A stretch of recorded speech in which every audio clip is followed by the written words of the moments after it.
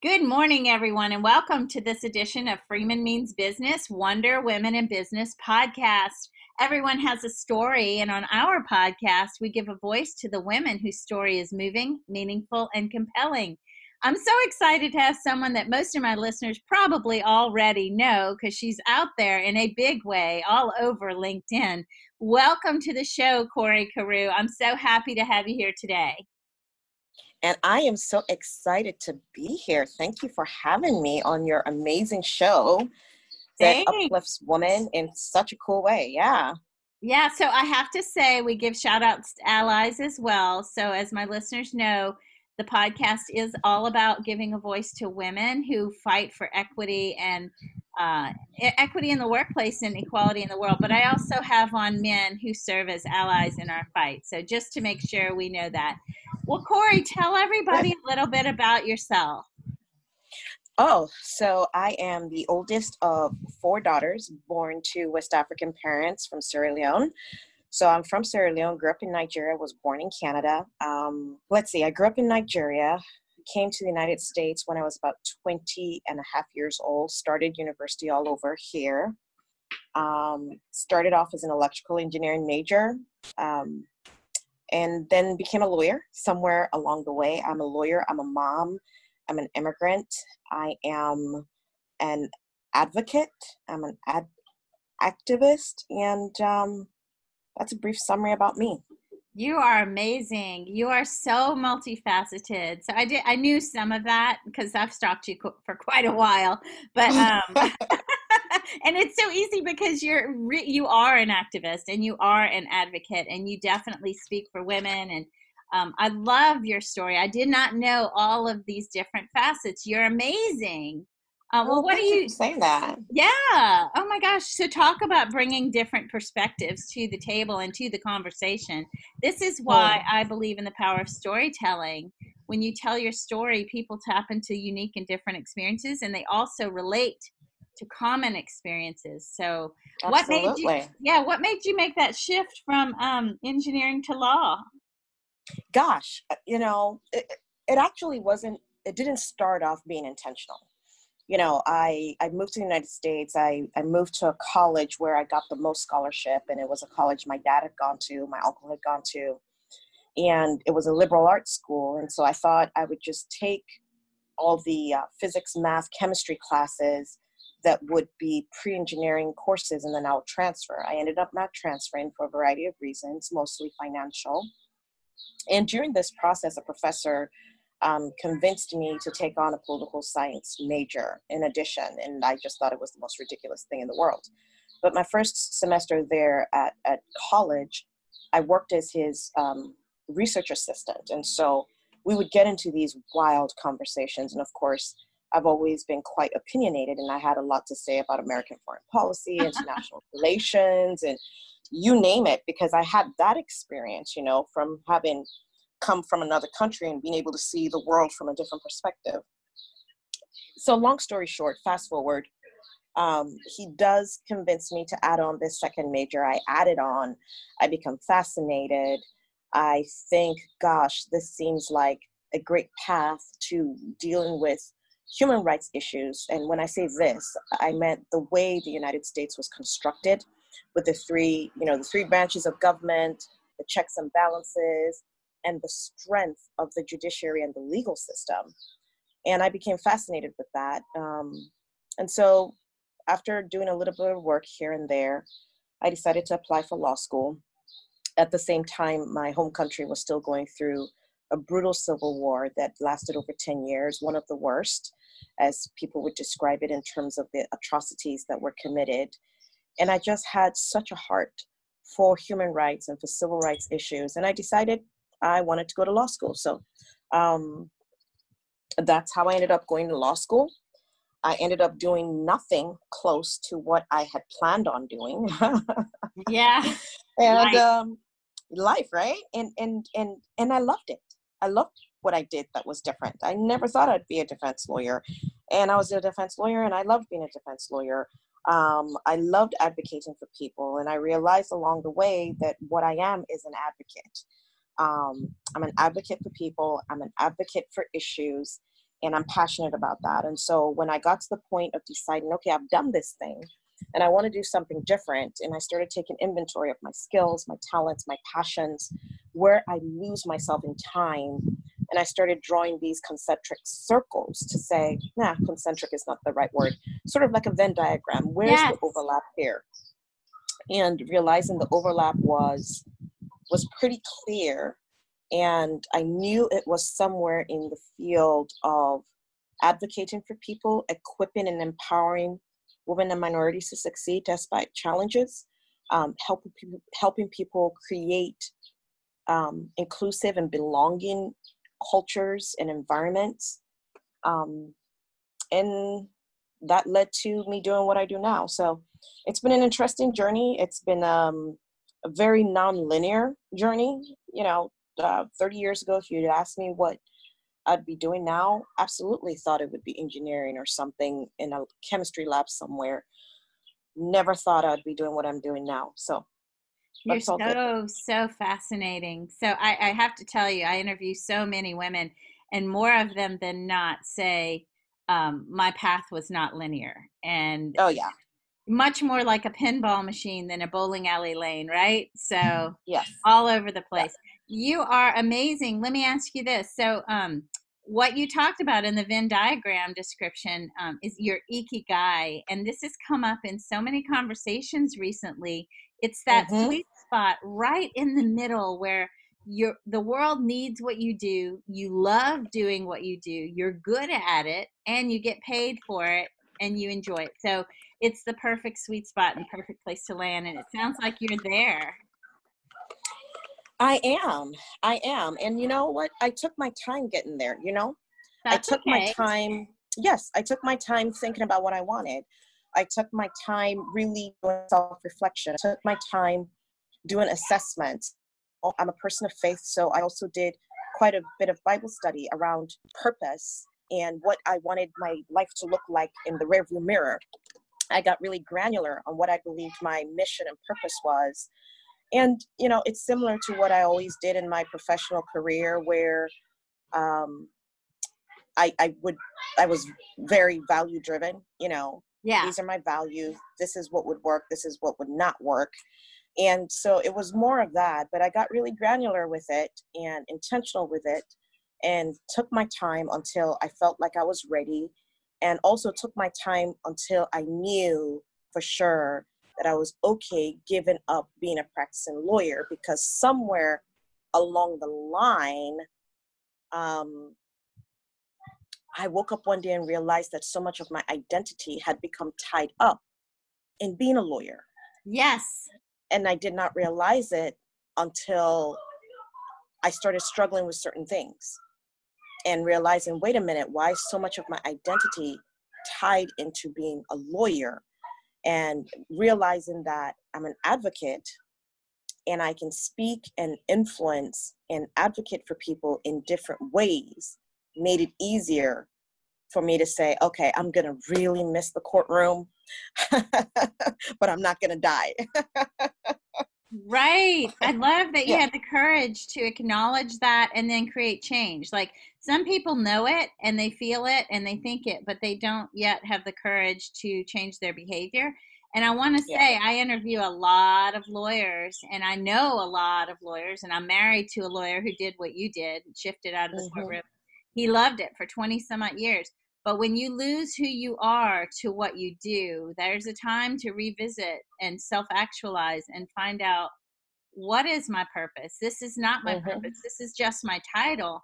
And as much Yes. as I have good days doing it, it's not what fuels me, right? My Yes. soul. Yes. Yeah, Yes. you are that Yeah. person personified, the ikigai right there.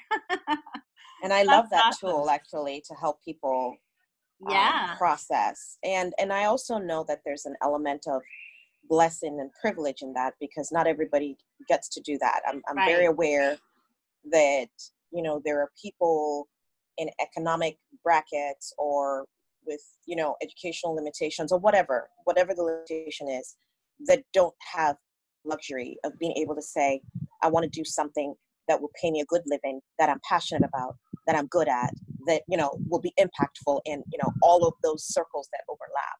And so I'm thankful. I'm thankful for where I am and the journey. And it helps that I loved being here and I love being a lawyer. I still love being a lawyer.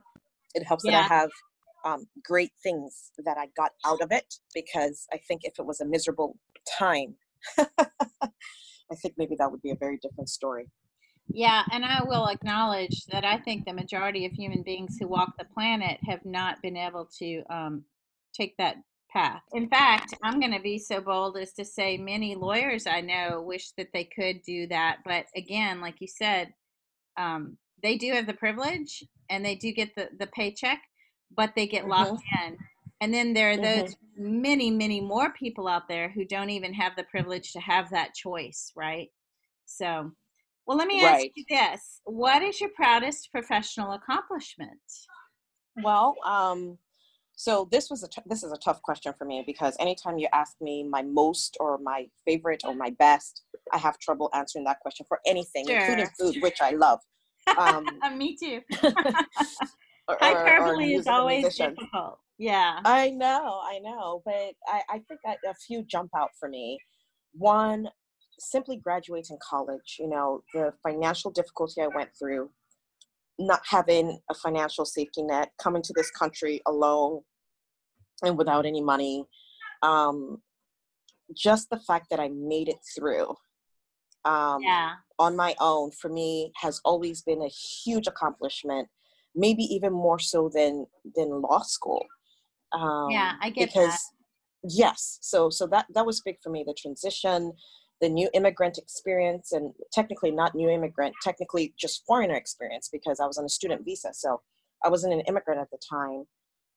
Another proud accomplishment for me, I think, is being able to succeed in the profession that first year of motherhood, because my first year of motherhood was brutal for me for a variety of reasons, which were also learning experiences, me learning about myself and the way I like to order my world, and the way being a mother just upended all of those things I wasn't as self-aware of as I thought I was. Yeah. Leaving the practice to do this was huge. It took a lot of courage. It took a lot of navigating the uncertainty, the anxiety, the what ifs, the people perceptions, all of that. That was huge for me. And then I think every time I lead people through courage on difficult things, on controversial things, every time I'm able to get an organization or leaders that I'm working with to transition from where they are to a new place of understanding and a new place of leadership, when I convert them from critics to advocates for inclusion and belonging, those moments actually mean more to me than awards. Yes, I agree. Well, That's beautiful. Yeah. You're So helping them to grow. Yeah, I call that spiritual growth. I know that some people may not be comfortable with that term, but I think anytime we go from an uncomfortable, unknowing, fear-filled place to a more comfortable, more knowing and love-filled place, that is spiritual growth. I mean, it is. Intellectually you grow along the way, but the power is in the spiritual growth. So I love that you had the courage to say that, and especially the courage to do that. When you say, I do this, would you tell the audience what this is so they know a little more about what you do today? So when I say this, what I do is I equip and I empower leaders to lead differently so that they're more inclusive and they create cultures of belonging. I disrupt systems that create inequity through strategy, through teaching, and through actually rewriting or reworking alongside, those I work with, how we do the things that we do. I'm a teacher, I'm a counselor, I'm a coach, I'm a strategist. I have tissues handy and ready for when they're needed. I'm a status quo disruptor, because in order for me to accomplish the results that I believe we need to have, I have to disrupt the status quo. So a big part of the role that I often play is yes and pushing the envelope as far as the envelope can go in order for us to forward movement without toppling the whole thing over. And that's a balancing act. That's powerful to Because, say yes leading and. in the space, yes and. Yes, Right. that's amazing. And sometimes your role is not even yes and. Sometimes your role is no. Sometimes your role is no. I love Sometimes that. your role, Yes even and people, or no. I even love with that. people, no. Right. Because sometimes that's where your voice is needed. Your voice is needed, and it's unique because we do this up, down, and laterally. So we're working with people across organizations, and sometimes it's people above you who have more power than you that you are having to influence, and you are having to say, no, we should not be doing that. Or, I've been in that position. No, this is not a good idea. Yes. And it's somewhat unique because if you look at law firms and a lot of organizations, people in my role, a lot of people who do what we do, we are thought of as service providers. And in the inclusion and belonging space, it's a little different because you are a subject matter expert brought in as an internal consultant to lead, and that means leading up. And so you're not always providing service up. Sometimes you are saying, no, you can't and shouldn't have what you're asking for because this is a really bad idea, or this isn't consistent with our values, or this isn't consistent with our strategy. And it's a position it's different, especially in law firms, because law firms can be very hierarchical, and they can also be very divided between the lawyers versus everyone else. Yes. The business services staff, the professional staff, however you want to call them. Just don't call them non-attorneys because thank you. Offensive. Just don't call them non-attorneys. But the other people, the 2/3 of the organization that keep the organization functioning. How about that? Let's call them that. Yes. So I have faced those very challenges, and I have done so in a diplomatic and kind, but still strong, firm way. I consider myself a change agent, a disruptor. I will say there's a book that you might enjoy. It's called In Defense of Dissenters. In Defense of Troublemakers. That's the name of the book. In Defense of Troublemakers. I think you would love that book because that's what we're dissenters. We're challenging the status quo. We are saying. So I used to get the look. That look I'm talking about. I used to get the look when I would ask why, as if that's such a difficult question. I just ask why. I'm not saying your idea is bad or wrong. I'm asking you why you have it. What brought you to that conclusion? Because I may be able to, support that or, dissuade you from that. But yeah, just asking why, I would get that look. Yes. Like, what do you mean why? How dare you? Well, but this is how we've always done it. Exactly. Oh my God. In fact, I don't want to get too detailed because, but there was a place where I worked that there wasn't a day that went by that I didn't hear, well, that's just not the blank way. Yes. And you're like, and this is why we are where we are. Exactly. Now I can tell you the why, Yes. Yeah. I so am aligned with everything you're saying, and you're speaking my language, and my cheeks are burning from smiling while hearing you talk. You are, you have great content. Obviously, you're saying all the words that resonate with me and probably with most of my audience. But the way you're saying it is warm. The delivery is warm. It's compelling. You're a very good, compelling storyteller, and that I know. You do so through writing on LinkedIn. But now that I hear your voice, I very much, I'll buy whatever you're selling, So. I need to get on that then. Thank you very much. Yeah. I have some things to sell. There you go. Well, let me ask you this. I focus a lot on women, all women from all walks. We're a special, we have a special set of circumstances because I do believe we are born to be and tend to be more collaborative. And it's only as we grow up in our careers that we become instead more competitive. And my theory is that we need to stop clawing at each other and start clawing the operating system to create more spots at the top instead of clawing each other for the one or two that are there Mm-hmm. for the token women, you know. So what do Right. you think we can do to support other women in business? Well, I think some of the things that we can do, first of all, I think it starts with the mindset, right? Yeah. And one of the things we just said was, this idea that we have to claw at each other and be competitive. And one of the advantages that we bring as women is that we have different styles of leadership. This is general. This is not, not every woman is the same. But generally, because of how we've been raised in societal expectations, we lead differently. We lead more collaboratively. Yes, And the transformational. more, absolutely, the more we get into leadership positions, the more we have the power to shift and change the culture and the way in which things are done.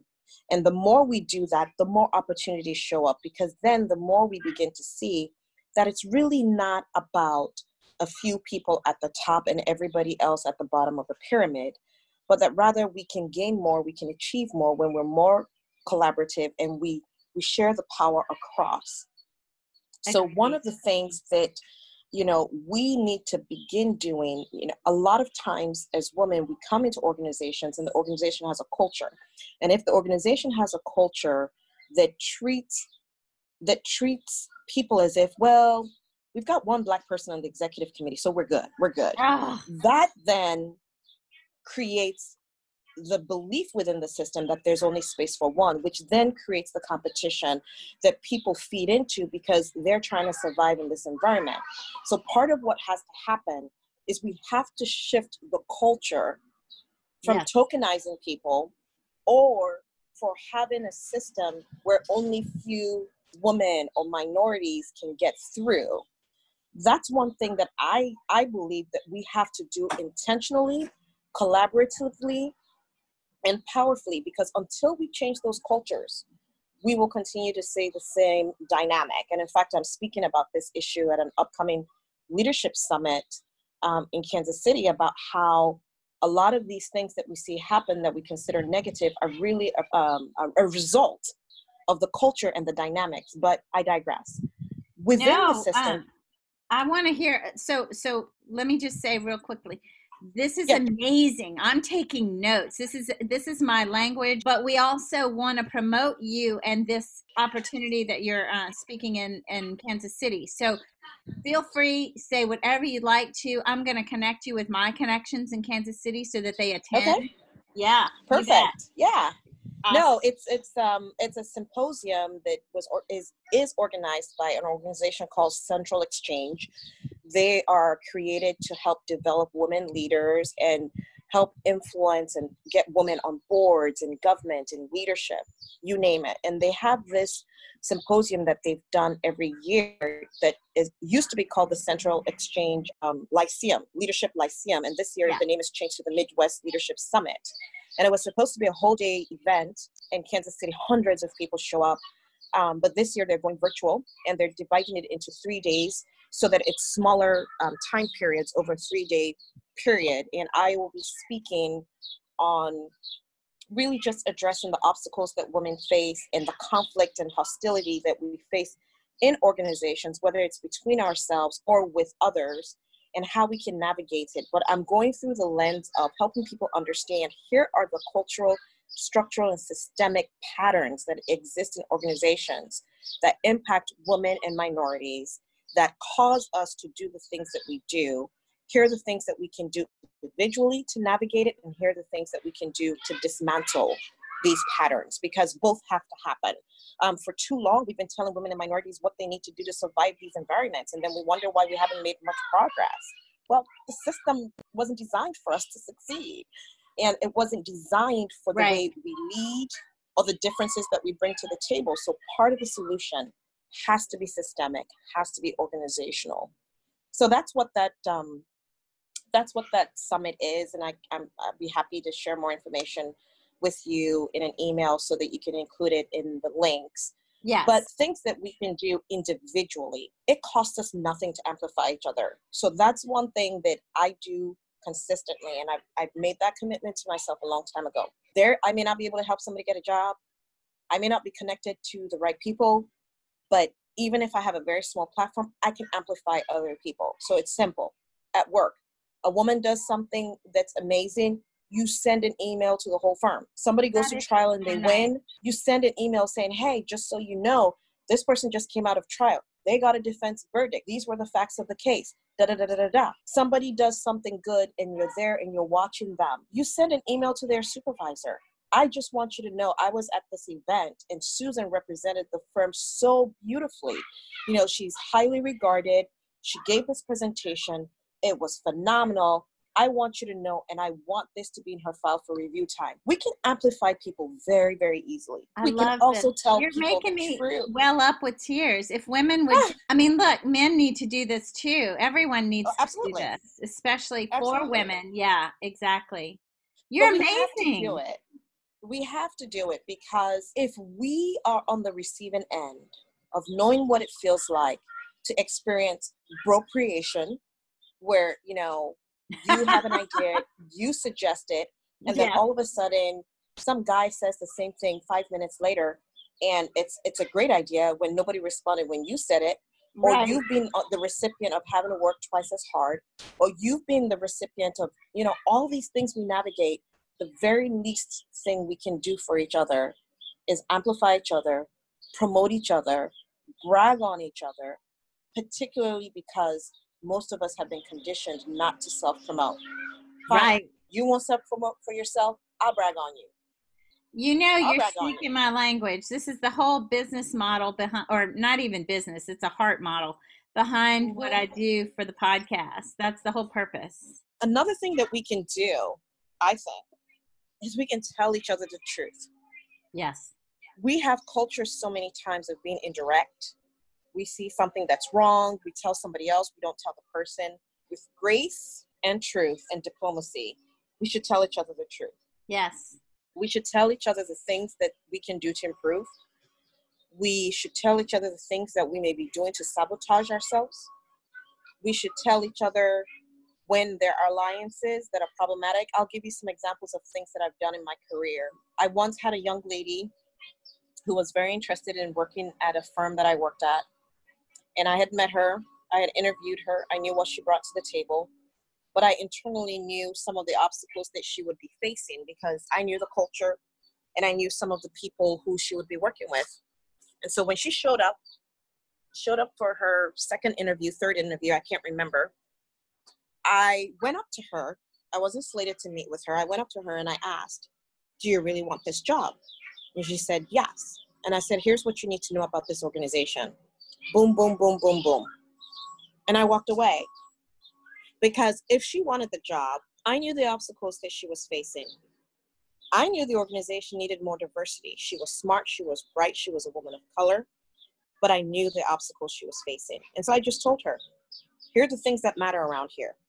So that when she walked into that interview, she knew how to answer those questions.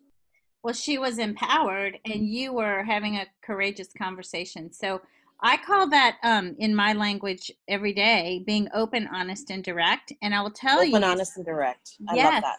And I'll tell you, it was well accepted when I worked in Boston, not so much anywhere else, you know? So, yeah. And see, that's a dynamic you have to navigate. And that's a dynamic I navigate because I come from a culture that is more direct communication. In the Midwest is generally more indirect. And I've lived in Iowa, Kansas City area. Now I'm in Chicago. It's a little bit different, but still, there's still, you know, that's there. Another situation was where I saw another female attorney in an organization sort of aligning herself with another woman, trying to get some things moved in the organization. I think it's okay to tell someone, hey, I don't know what you want to do with this, but here's some lined minds you should be aware of. And I was not very close to this person, but we've now become quite close because I was willing to tell her, there's a cliff on the other side. I'm just giving you the information. You do with it what you will. There are too many times I see women or minorities watch someone about to implode themselves and not say anything. And the least we can do, pay them their value. That has become so important to me. Pay women what they are valued at. If you have a say in salary negotiations, don't let people lowball. Don't let someone say, oh, Susan used to work at this organization making X. And even though everybody else in the organization who comes in makes Y, let's just give her a little bit more than X, because to her, that would be more. That is so wrong. Oh, it happens all the time. I've been in so many places where people, and so now when people ask me, what are your salary expectations? I tell you, negotiable based on the value that I'll bring. And if you ask me, what did you make last time? I'll tell you I'm not sharing, because our discussion is going to be based on what I'm going to be doing for you and what I'm telling you that I will be able to deliver if you give me the support and resources that we need. And you are no longer going to value me based on what I made before. I love that. Wow. And it's a way that women, it contributes to the pay equity gap that we see. Yeah. Because women don't negotiate as hard for themselves, or they don't even know that they can negotiate, or when they negotiate, they get blowback for doing it. So if I'm at the table and we're talking and I know the salary range and this person has a certain level of experience and you tell me we should offer this person X and I'm the hiring manager, I'm going to say, no, this is what I think it should be based on what they bring. You're so awesome. You know, there is absolutely, oh, go ahead. No, you go. Yeah, no, I want to say this because it's so relevant to what you're saying. You said women often don't negotiate for themselves. And so what I do is I give them this tip and say, disarm the hiring authority by saying up front, I know studies show that men are expected to negotiate and are respected for negotiation, but not so much for women. I'm just letting you know now, I expect to negotiate. And it disarms. I love that tip. Yeah, just let them know, you know the statistics, you know the data. Just disarming the hiring authority up front with the data, you know, backing your claim with the data is very powerful, and doing what you just said to do, because they do that. People do that. They say, oh, throw her a bone. I hate that. I really do. And, you know, I'm at my fourth law firm, and, you know, how many jobs have I had in my life? Quite a few here and there. And I don't like that approach. And I think it's actually a positive development for diversity, for minorities, for women, that some of the states are beginning to make it illegal to even ask that question. I think it should be federally. And I suggest, you know, wherever I work, that we just not ask that question now that I'm in a leadership role. Like, just don't even ask that question. It's irrelevant. It's completely irrelevant. No, in the application, but on the application, if you're using like, what is it, Taleo.net or whatever, these various software platforms for the application process at so many law firms and companies require you, in order to go to the next page of the application, you must submit your desired salary or your previous salary. And I think those are very, you shouldn't even be talking about that until after they've seen the value that you can bring to the table. Absolutely. Yeah, it's so bad. It's a bias. I think if any of those organizations, if you have a diversity person, your diversity person should be telling you to remove those questions. Yes. Remove them. They have been shown to impact the disparities between how people are paid. Remove it. And if you want to encourage negotiation, put in the job application that negotiations are encouraged. You know, put language in there. I love draft your application in a way that it gives people permission, and it gives people the knowledge that certain behaviors will not be penalized. I mean, there are ways in which we can draft our job applications, our job descriptions, that indicate that we are trying to be inclusive. And there are organizations out there that help people do this, like Textio and other organizations that can look at your job posting and tell you ways in which bias is embedded, and it will impact the number of women and minorities that apply for those jobs. So the tools are out there. The information is out there. It's really up to us to do something about it. And the pay thing is not just for jobs in the organization. It also is for consultants and vendors. Right. I'm now at the point in my career, you know, I have been known to negotiate down and to get a good deal. But as I've learned and I've grown, I thought to myself, you know what? Their value is their value. Right. Their value is their value. Honor it. Honor Yeah. it. You Is know, it okay to say how much I adore you?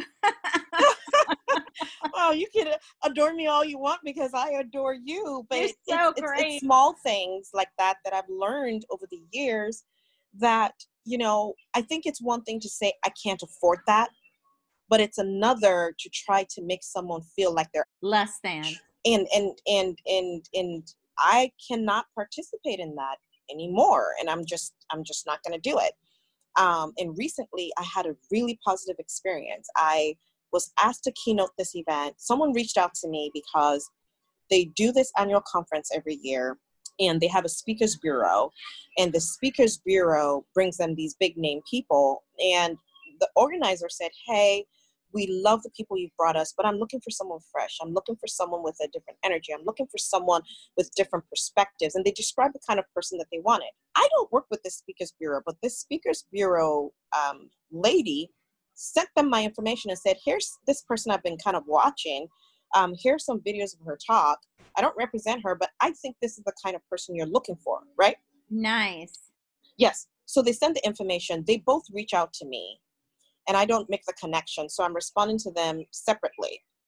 I'll tell you something that happened. Even though the Speakers Bureau was not representing me, they told me, this organization, here's the range of their budget of what they usually spend for their keynotes. She didn't have to tell me that, but she did. Then, because I've been given all these discounts to bar associations, and I was thinking to myself, oh, this is a university.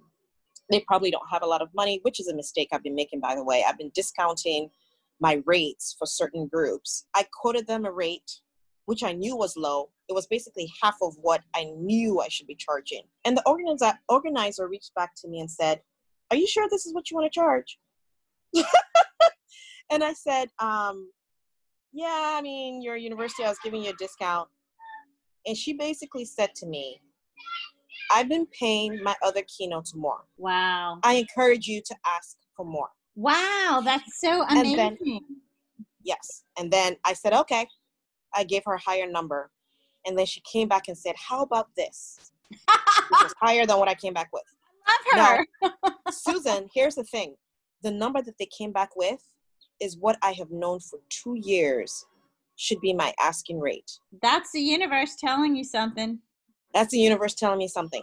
But I'm telling this story because the person at the Speakers Bureau was a woman, and the organizer was a woman, and she not only made sure I got paid what I was valued at, she told the speakers, asked them if they would work with me to help me out, connect me, give me some advice, whatever. And of course, I've been so busy with work, I haven't had time to do any of that because, you know, what I'm doing for Cypharth has been my primary focus. But it's just an example of how we can use our voices, and we can make sure we pay people what they're worth, pay them their value. And yes, as part of being in organizations, we negotiate, we try to find ways to have savings, but I encourage us not to nickel and dime people so much, especially women and minorities, and particularly women of color. Especially in the diversity space, I see it all the time. People expect us to do stuff for free. People think that just because you do diversity work, you should give it for free. And people think, oh, well, it's just 1 hour of your time. No, it's 25 years of experience, knowledge, learning, training, practicing. So exactly. Hate people.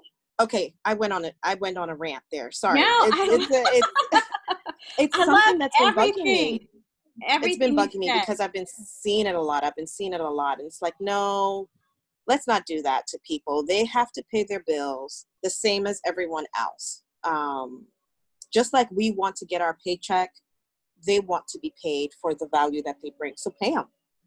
And I think that when you your unique value proposition, you're able to deliver that in such a way that shame on them if they don't pay you what you're worth versus what their lowest number is. So I teach Mm-hmm. a lot of getting to yes, Fisher and your. Mm. So what is your best alternative to no agreement or no negotiation at all? Like at what point are you willing to walk away? Because I know Yes. my worth now. I Yes. like you used to give, I would teach lawyers never give a discount because it looks like you've been overcharging for all the rest of the, Mm-hmm. are you worth that? And once you go down, you can never go back up, right? So Mm. know Yeah. your value, know your worth, and fight hard for that and speak well to it. And if they don't recognize it, walk away. Walk away. Mm-hmm. So I'm Well, with and you you know what, Susan, here's something. I actually do give discounts, on your but not on legal. No. Yeah, that's what I was. Yeah, Yeah, not on legal. yeah, Not on legal, but because well, actually that's not true. There were clients that we gave discounts, but that was more of an organizational decision because I have to balance, you have to balance what's good for the organization, what makes sense. We can't take such discounted work that it doesn't make sense right. when we could That's have my attorneys point. doing, yes, exactly, when we could have attorneys doing other work. So you balance what you get from it. Yeah. And all that. But, when it comes to speaking and consulting and things like that, I think it's very different for someone to say, I think if someone says to you, Susan, we really, really want you, and we really just do not have the budget, but we would really like to have you. And if you can't, that's okay. And you decide and say, you know what, because I really believe in your cause and I believe in what you're doing, I will do this discounted. That's perfectly fine. It's when people approach you as if there's an expectation, right? Yes. That's a turnoff. Straight out of the And gate, they're trying to I've seen undercut. people do that. Yeah. Oh, me too. Yep. Oh my gosh. I've seen people do that. And now I'm in a position to say, thank you. I'm happy to refer you to someone who, that rate is a better fit for that person than it is for me. Mm-hmm. So, Mm-hmm. and they're like, well, we want you. And I'm like, well, then you have to recognize the value more than the cost, right? Right. So, right. Well, let me ask you this question. In my podcast, just over the past few months, I have started doing something really fun, or at least I think it's fun. Maybe my guests are horrified, but it's called the wild card question, right? Oh dear. So, are you willing to play the game and take a chance on a wild card question? I'll take a chance, but just so you know, I'm so boring, so I don't know how wild this will be, but go for it. If that's your definition of boring, I need to chill with you. I need to slow down. Seriously. You'd be shocked at how boring I am. So hit me. All right. Hit me, baby, one more time. You betcha. And she sings. Oh, this is a fun question. Sometimes they're really deep. They're all very thoughtful, right? So This one's really fun. So what is the section of the bookstore that you like best? Oh my God. I love it. I could live in the bookstore. Susan. I'm telling you. It's one of my favorite places, and libraries. Like, I could sleep there. I could spend hours. I look at pictures of libraries and imagine what my dream house will look like with a library. So, I really love the fiction section. And up until I became a mom, I read almost exclusively fiction. So I love fiction, and in the last 12 years, I haven't read as much fiction as I would like. And I've really gotten into business books, and I love those as well. But I love the fiction section. What's the most recent book you read? Or a favorite? Goodness. How about a favorite book? You remember what I told you? It's hard for me to pick favorites. Yeah, that's true. I'm like, I can't pick favorites. I'm horrible at that. So the last book I read, and I'm really disappointed. So this is where the pandemic hit me. I was on track for probably 2 books a week, 1 to 2 books a week. And then once the pandemic hit and my schedule went upside down, I really have not. I'm so behind. Hear ya. So the last book I finished was An American Marriage. And it's a fiction book. yeah, An American Marriage, and I tried that out. And what I've been doing is, in addition to reading my business books, I decided this year that I wanted to read books by women of color. I love it. And so I've been intentionally going out to find books by women of color to read. And I posted on Facebook if anybody wanted to do it with me. It was supposed to just be something the first few weeks of January, but it ended up going longer, and basically came to a screeching halt during the pandemic. I need to go back to it. But I've read some interesting books because of that. I read An American Marriage. I read, surprisingly, I've read all of Chimamanda Adichie's books, except We Should All Be Feminists. So I read that.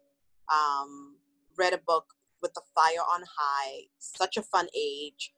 A Long Petal of the Sea, which I love Isabel Allende. And I haven't read her in so long since I haven't been reading as much fiction. So it's been great to just going back to weaving in fiction and saying, this year I really want to read women of color and be more intentional. And that's been good. Yeah, that's been good. I love that. So, you know what's really great? I encourage people to read from someone else's voice. Don't read the authors that tell your story. Read the authors that tell a different story than your own. And so I too have been reading women of color, right? And I too love business books. So if it's okay with you, I'll give a little shout out to Minda Hart. Yes. And her book, The Memo. I promote it everywhere I go. People call it the lean in for women of color. I don't see that. Yeah, no, I don't think it's a lean in for women of color. Exactly. She has her own identity, and she tells stories that honestly, I was a young woman of privilege, and having had that privilege, I had a really limited perspective, and it was only when I left at 18 or 19, went out on my own, totally on my own, and met lots of wonderful different people from all over the world. I lived all over the world. I've lived in Europe. I've lived in Hawaii. I've lived in Boston, Baton Rouge, and now San Francisco. So it's all through those differing voices that I've really come to appreciate the beauty of the other, and I'm curious. I think curiosity is such a powerful tool in inclusivity. So I'm going to take you up, like when you make a book recommendation, I'm going to read that book. Oh my gosh. There's some really great books out there, I'm telling you. And, here's the thing with Lean In, no criticism to Sheryl Sandberg, but part of what people objected to in Lean In was it was so focused on individual things we can do, which is great. But like I said before, I'm tired of people telling women and minorities and gays what they need to do to fix a problem that is systemic and cultural. Right. So we can do our part to navigate it and succeed it, which we have. Every one of us who's been successful, we've mastered that. But that doesn't mean that the system shouldn't change. And what Minda does in her book, what she does that's different is that she shows the ways in which individual behavior and organizational structures are also the problem. And she calls on those people to do better. She calls on those groups to do better. She calls everybody to do better. So it's not just talking to the woman. Right. And saying lean in. It's not just saying, oh, you didn't lean in hard enough. It's acknowledging, no, we've been freaking leaning in. Right. And for women of color, we've been leaning in hard, real hard. I always say, you and I have talked before about muted group theory. And when I teach and train, I talk about the operating systems were created by white men. And those of us who don't speak white male struggle to navigate those systems. The goal is not to teach us to speak white male. The goal is to change the operating systems. So we have our work to do, and that's where institutional and structural isms come in. Many biases that they don't recognize. Much like the example of the application to a job, where it, there's a lot of ism in there. Well, you and I could talk all day. I have a lot I want to talk to you about offline. Some ideas came to me. I have a very good friend in Chicago I want you to meet. Now that I know you're there, I knew you were in Illinois, but you're in Chicago. She is in Chicago. Yes, and I need friends. I need new friends. Oh my God, you're going to I'd love that. this woman. Oh my God. So folks, this is what women do. Confident women, secure women, women who act out of love and not fear. They introduce each other, they lift each other, they connect each other, they collaborate, they answer each other's questions. I now feel like I've known Corey for 1,000 years, and I haven't, but she's my kind of woman. Like, I found my tribe. And this is what I love it. do. We lift women. We lift women. So thank you so much, Corey. I'm going to put all your contact information in the blog that I write. Okay. So Okay. I will share that with the world in about 48 hours. What do you think? That sounds great. And I have enjoyed this conversation. You are a great conversationalist. And I feel as if, you know, when I finally get Barack and Michelle to come have a meal in my house at my kitchen table, you should be there. Oh, well, I'll tell you what, they are amazing people. I've hung out with them for 2 years in a row on the beach. Are you serious? Yeah, when we lived in Hawaii. Oh my God. I had a better beach body then, but whatever. That is so awesome. Michelle, whatever. The girls were there. My son was there. He was like, you know, my son hung out with the president all day long before my husband and I even went down to the beach. Oh my gosh. And he came up to me. He's like, you know, your son is amazing. And I was like, what? You're telling me someone else? You're amazing. You're amazing. I was just like, you know, so yeah, we have lots of good stories we could share. And I can't wait to continue our conversations. Me too. Me too. All right. Well, and thank you for what you do. You too. You too. All right. Bye, everybody. Bye.